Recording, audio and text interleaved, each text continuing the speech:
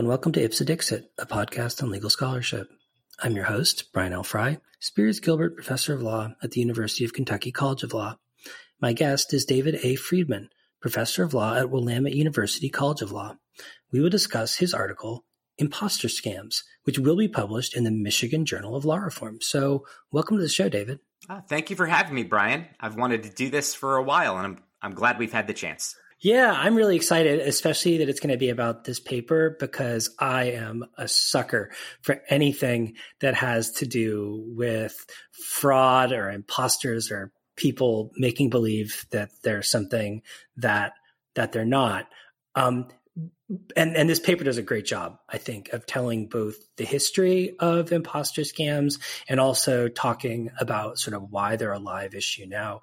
But for listeners who might not be familiar with the idea or the kind of the general grift, as it were, what exactly is an imposter scam and how big of a problem are they? So the way that I've limited the definition of imposter scam is scenarios where someone pretends to be someone who they are not in order to extract some kind of financial gain from someone who falls for that trick. And it has turned into the way the FTC records and aggregates state and federal complaints. And these are only the complaints that are reported.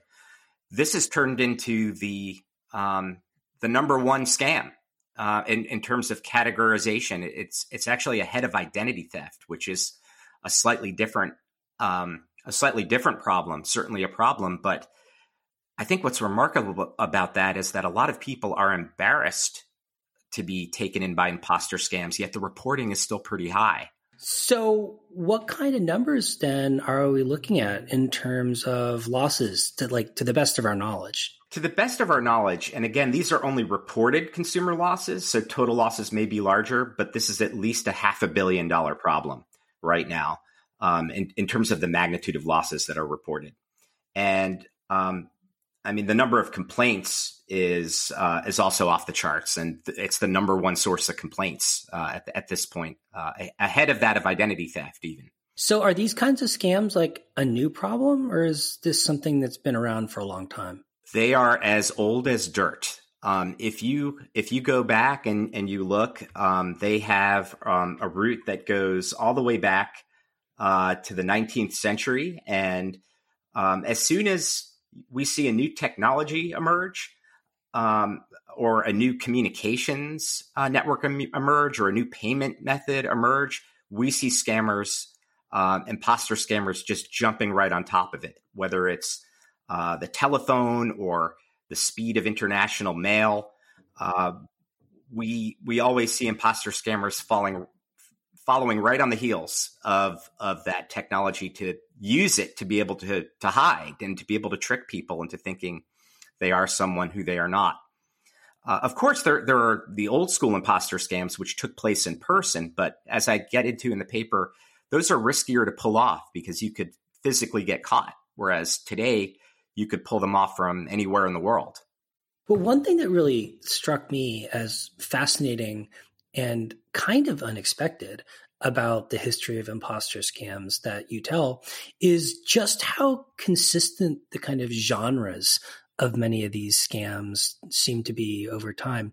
I wonder if you could talk about sort of the evolution of a particular scam. I mean, one I really dig is the Spanish prisoner one that you mentioned. Oh, yeah. So the Spanish prisoner scam has some key elements to it where you have somebody who is who receives a letter, and in essence, it's about freeing somebody who is being held captive overseas. There are all these different variations of it. Where a person in the United States will receive a letter that purports to be sent from a person of seeming prominence, claiming to be a prisoner overseas. And there's usually a claim that they're being imprisoned for some kind of political offense. And the prisoner would reach out to their mark in America, claiming that they have this secret mutual acquaintance who, of course, couldn't be named for secrecy purposes and security purposes. but they had put the prisoner in contact with them in order to receive help in either being released or in unlocking a hidden fortune. And this was going on in the 19th century and the early 20th century, long before we had emails that resembled certain scams like that, which emerged and started to emerge in the 90s. Yeah, I mean, it's just so highly reminiscent of all those emails you get from like a Nigerian prince or somebody in Russia or something like that. Well, yeah, one of them is that one of the more interesting ones that goes back that far is where the prisoner would write that he had a daughter being held, in a sense, for money by a boarding school overseas, and that the prisoner had a stash of money in the false bottom of a trunk that was being held in pawn, and it could be unlocked if the money was sent to an overseas associate, and then the money inside the trunk could be used to free the daughter. And of course, the American would get to keep a substantial portion of that money for their kindness. And people believe that stuff. And I think that that's something which is just, people do want to believe in some of these stories. They do want to believe that they're helping somebody, that they're able to get something for free. And people like to believe a good story. They like to be flattered. They like something that's interesting. And it's human nature to be drawn into something like that. And fear is also something that can be exploited pretty easily too in these scams. And we see that become an issue as well. So I couldn't help but notice that in footnote 12 of the paper, you mentioned a personal experience with an imposter scam. And I gotta ask you, like, what happened? What was that experience like? And sort of how did you feel when you realized what this person had been doing? Well, okay. So I had worked with, and I think this goes to show you that anybody can be tricked or fooled by anything if you're just not looking carefully. One of the things that I've had when I've done faculty workshops about pricing tactics is that there seems to be a universal reaction outside of consumer law or folks who focus on behavioral economics that, well, that's a really interesting trick or scam, but I don't shop that way. I would never fall for anything like that. And then I have to do some work to show that, well, maybe perhaps they do fall for that scam. So this story, I worked with a person for about 6 months or to a year. I didn't work with the person, but it's somebody that I saw every day. And he claimed to have been a Navy SEAL, or it might have been even something vaguer than that. Like he was implying that he had worked in intelligence, and he talked a lot about weapons and operations that he had been involved with in other countries. And I was sort of like, well, what are you doing here? We work at a management consulting firm and we're giving advice to insurance companies. This seems like a little bit of a letdown. And, he claimed to have a PhD. And then I forgot about him for a while. And then somebody sent me an email, maybe, 10 or 15 years after I had last even thought of this guy. And it showed that he had risen to prominence at I think Texas A&M University and had become a direct report to the president of that university. And then finally, maybe he told one too many stories to somebody who really knew about the Navy SEALs. Like he was advising them and somebody said something's not right here. And they started to ask questions and it unraveled his entire resume. And this guy was being paid about $300,000 a year. And he was probably, by all accounts, doing a good job. But because his story was just, his background was based on a lie, I think, he was prosecuted for misrepresenting his credentials. I don't think he was prosecuted severely, but he lost his job, and kind of a shame that a talented guy who stretched his credentials. But the reason why I put that in there was I don't really slip in a whole lot of personal anecdotes into my articles, but I wanted to signal to the reader that I've been studying imposter scams and I've been thinking about this stuff for a long time. And really, we're all human beings. We're all vulnerable. We all have a soft spot. And there's always something that can trip us up and cause us to either ignore something that is a lie or ignore a story that somebody is telling us. And even if we are paying attention, we might want to believe it for certain reasons, either because we're afraid or because we think that there's an opportunity there. Well, so I wonder if you could then expand on that a little bit. Like, what is it about imposter scams that makes them so hard to prevent? Or maybe what makes it so hard to catch the people who are running those scams?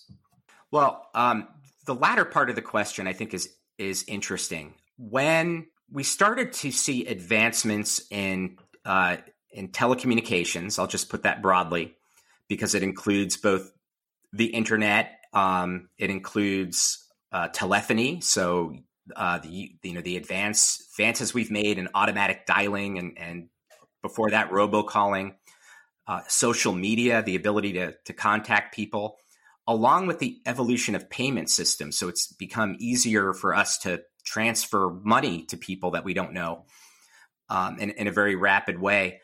I think that it's enabled scammers to scam people at a high volume. And so they don't need to be as successful on an individual level. And then to be hiding overseas in places where, in theory, they are reachable. And occasionally we'll see a sting operation that takes down an operation, say, in India, for example. But it's really hard for domestic authorities to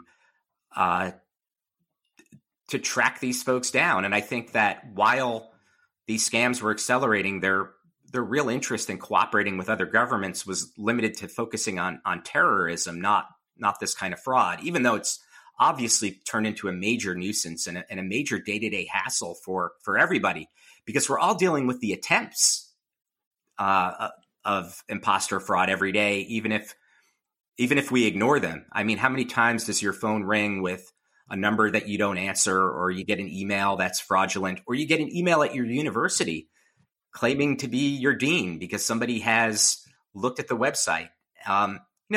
The reason why they do this stuff is because it works. And if you do it at scale, you only need to reel in one fish every now and then to make a lot of money. And perhaps in a part of the world where the American dollar goes a long way. Well, so, I mean, I wonder about the technological context then as well. I mean, like, how exactly has historically, and maybe especially like in recent years,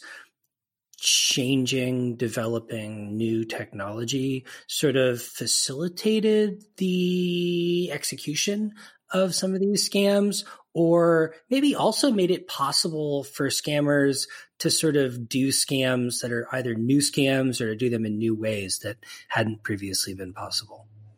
Sure. So you take a scam that would be difficult. A scam that would have been more difficult to pull off 30 or 40 years ago would have been what I now refer to as the grandparent scam. And then we'll talk about the romance scam too. But the grandparent scam is you have an older person who's on social media who discloses too much. They leave their Facebook page open, and we all know that Facebook's demographic is skewing older. Or they choose the feature where they identify who they're related to, and that's open for others to see. And a scammer sees that and is able to figure out who that person is and calls them and spoofs their caller ID, pretending to be a sheriff somewhere, and says, "Hey, your grandson Johnny is locked up here, and if you don't bail him out, he's going to have to stay in prison overnight. You're going to have to wire us some money. Or if you can't wire us money somehow, because that system may have been shut down, iTunes gift cards are always a way to get us money, and we can handle that." That because the information is more readily available today, it's easier for scammers to kind of just dig up and say, "All right, let's make a project out of this, and let's find 10 people today to try this on." Romance scams used to be a whole lot more difficult to pull off in person. You know, in the old days, if you watched Dateline NBC from 20 or 30 years ago, you'd see that somebody would have to invest a lot of time in person to pretend that they were romantically interested in somebody and then wind up somehow fleecing them out of all of their money. Whereas today,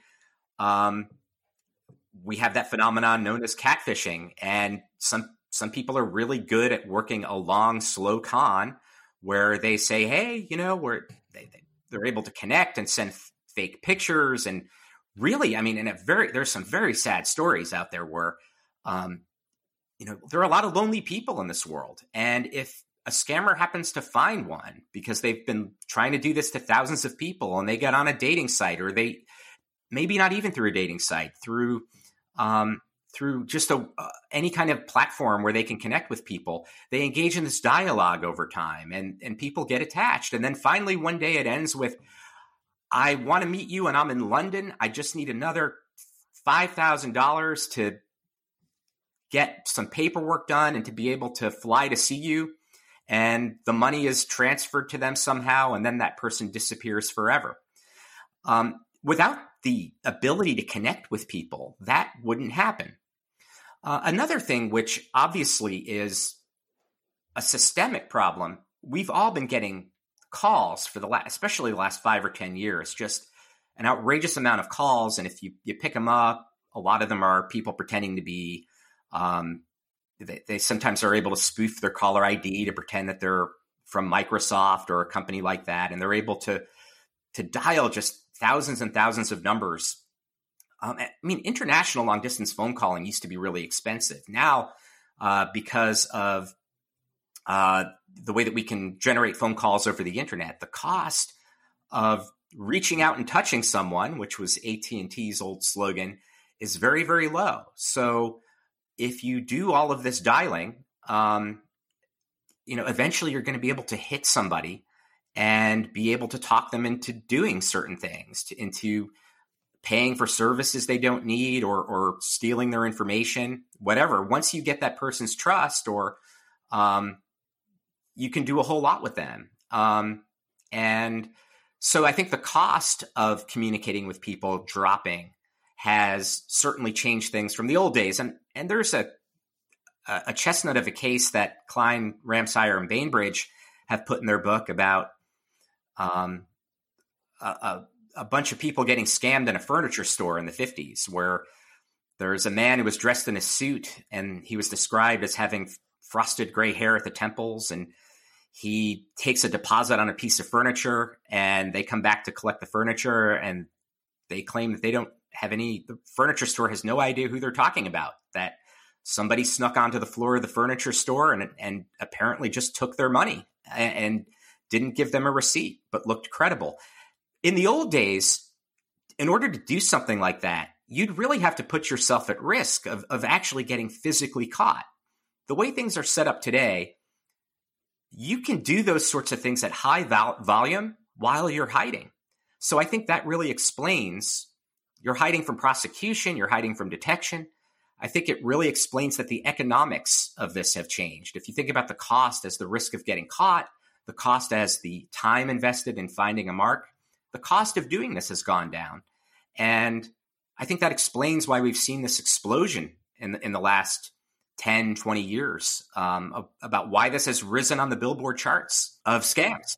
Well, so what has the government done to try to prevent these kinds of scams, try to limit the ability of scammers to be successful, and try to catch the scammers themselves? And how successful have we been? I would say not very. And that's the proof is in the pudding. And the government's been, when I talk about the government, I'm talking about the Federal Trade Commission. I'm talking about the Federal Communications Commission, because a lot of these scams are being run through telephony, and state AGs as well. And really, the first tool that they've tried to use, which I think has a limited effect, is warning people.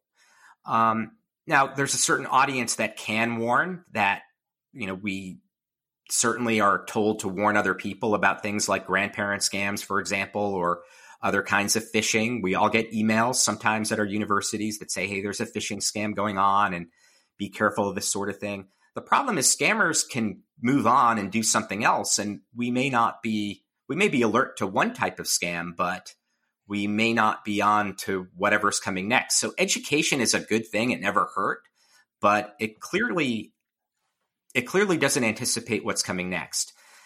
The large problem with this huge volume of robocalls really that have been emerging from overseas is that the do not call list does not deter somebody who just isn't within the reach of it. So if you're generating a scam from overseas, really the only way to stop it is to find some kind of technological solution to address it. And by some evidence, there have been solutions, or there's been good thinking about how to stop these sorts of things for almost 15 years.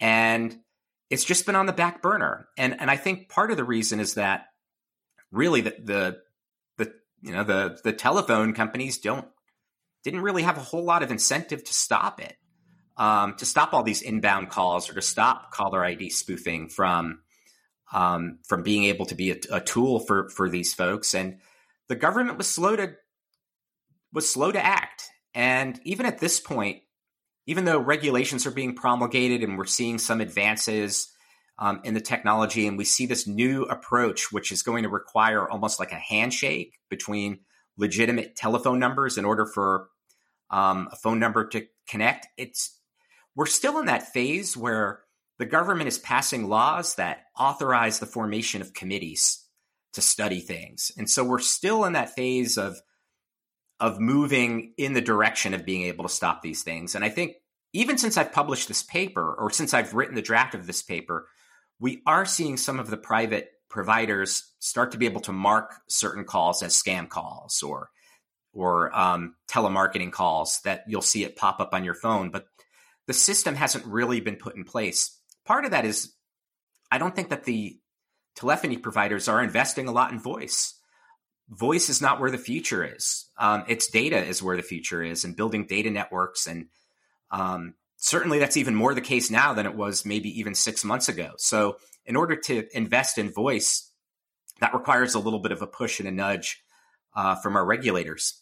And the other thing too is we have seen some domestic enforcement actions, but they don't seem to be all of particularly common. I mean, when they find somebody, they're able to really go after them and bankrupt them because the penalties are really severe.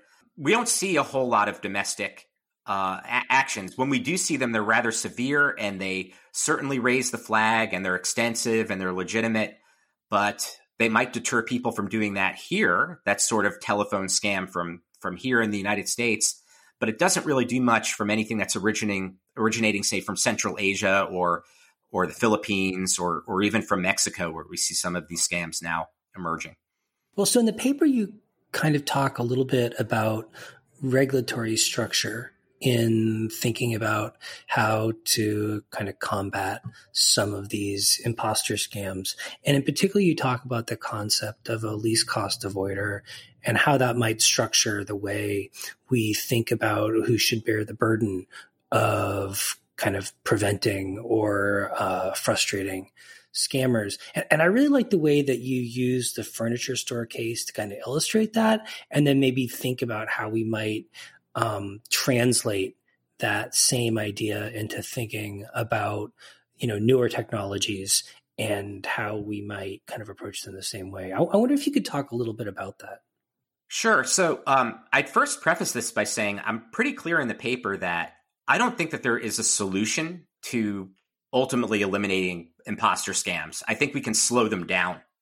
And I think if we are to slow them down, we have to accept the fact that there are certain players that are better positioned to slow them down, to throw sand in the gears, to warn the public about what's happening. The great thing about the furniture store example is that when that family complained about what had happened to them in the furniture store was held to account for it. And in that old case, I think you can see the evidence that the retailers in New Jersey got together. They didn't like that case at all because they didn't want to be held responsible for charlatans walking or mountebanks walking around their aisles. They felt that that was something that the consumer should be aware of, that the buyer should be aware of.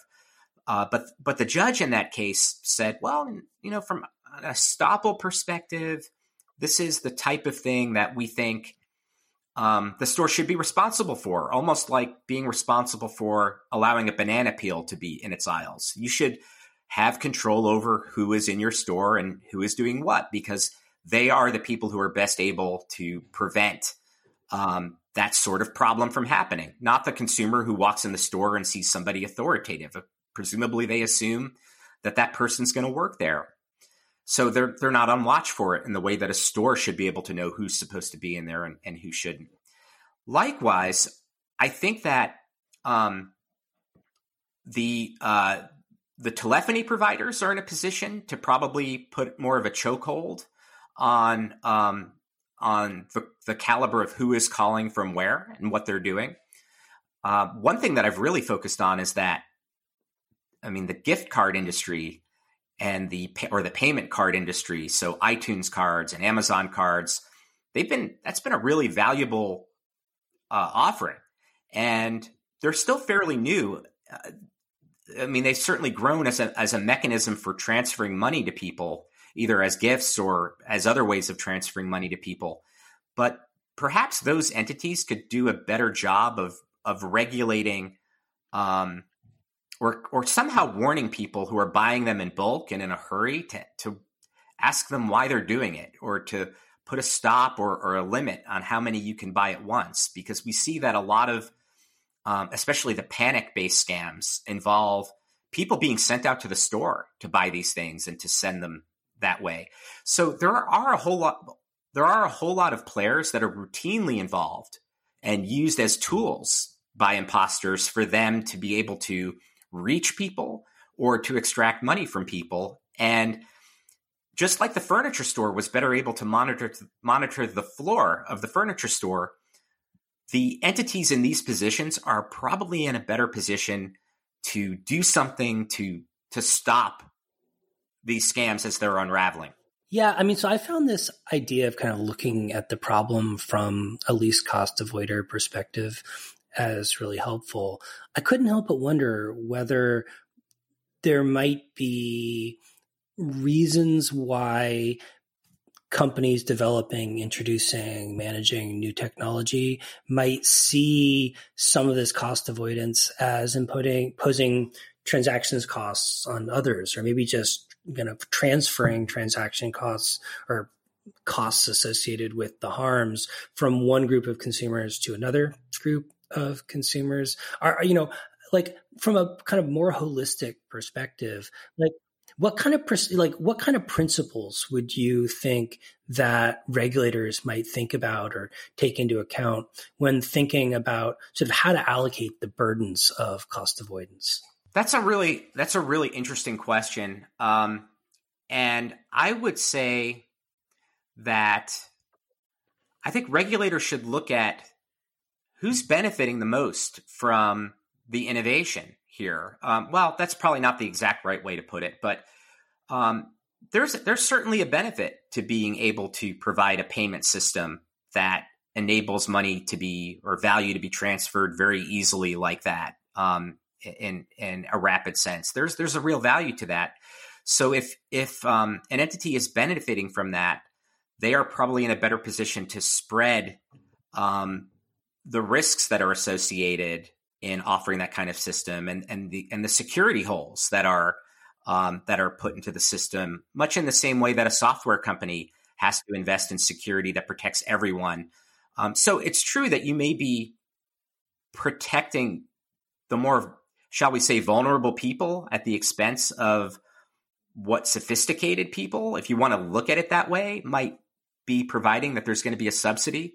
But by making that platform safer, and having that general principle of safety out there, and perhaps applying it across the sphere, we're really protecting everyone. If we accept the notion that anybody can fall for a scam or for an imposter, and that's a principle that goes back to the 19th century, then we're really protecting everyone. And I would go back, and I don't know if you saw this anecdote in the or the story in the paper, but the targets of these scams from the very beginning are quite often people with a lot of money anyway.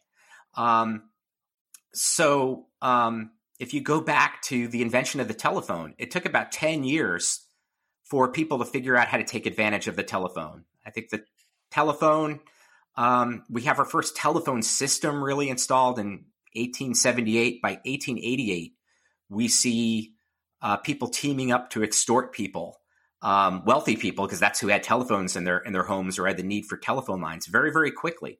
So I think a system that that puts pressure on these intermediaries winds up affecting everyone. And I don't know that the distributional concern is really all that great when you consider that we're all human beings and we could all fall prey to something like this, or have someone in our lives that we care about fall prey to something like this. So elderly people might be more inclined to be vulnerable to certain types of scams, and that's going to cut across really a lot of different spectrums. So I don't know if that answers your question. But.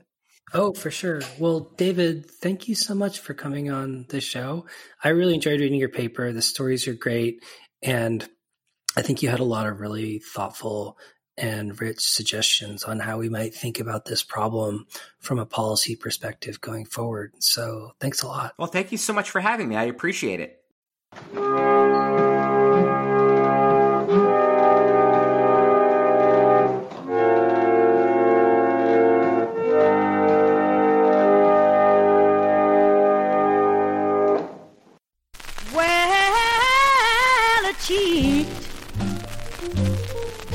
Will tell you a word like love, and you'll give him your heart.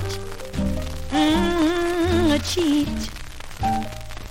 will tell you a word like dream, and then when you start, they don't realize the heartache that a word can carry. A dream must mean a nightmare in their dictionary. A cheat will tell you a word like true, and after you fall, a cheat will tell you a word like through. When you've given your all, they don't realize the one they're cheating can love somebody new. Well, the cheat will end up being cheated too. Ooh, the cheat will tell you a word like true, and after you fall, a cheat will tell you a word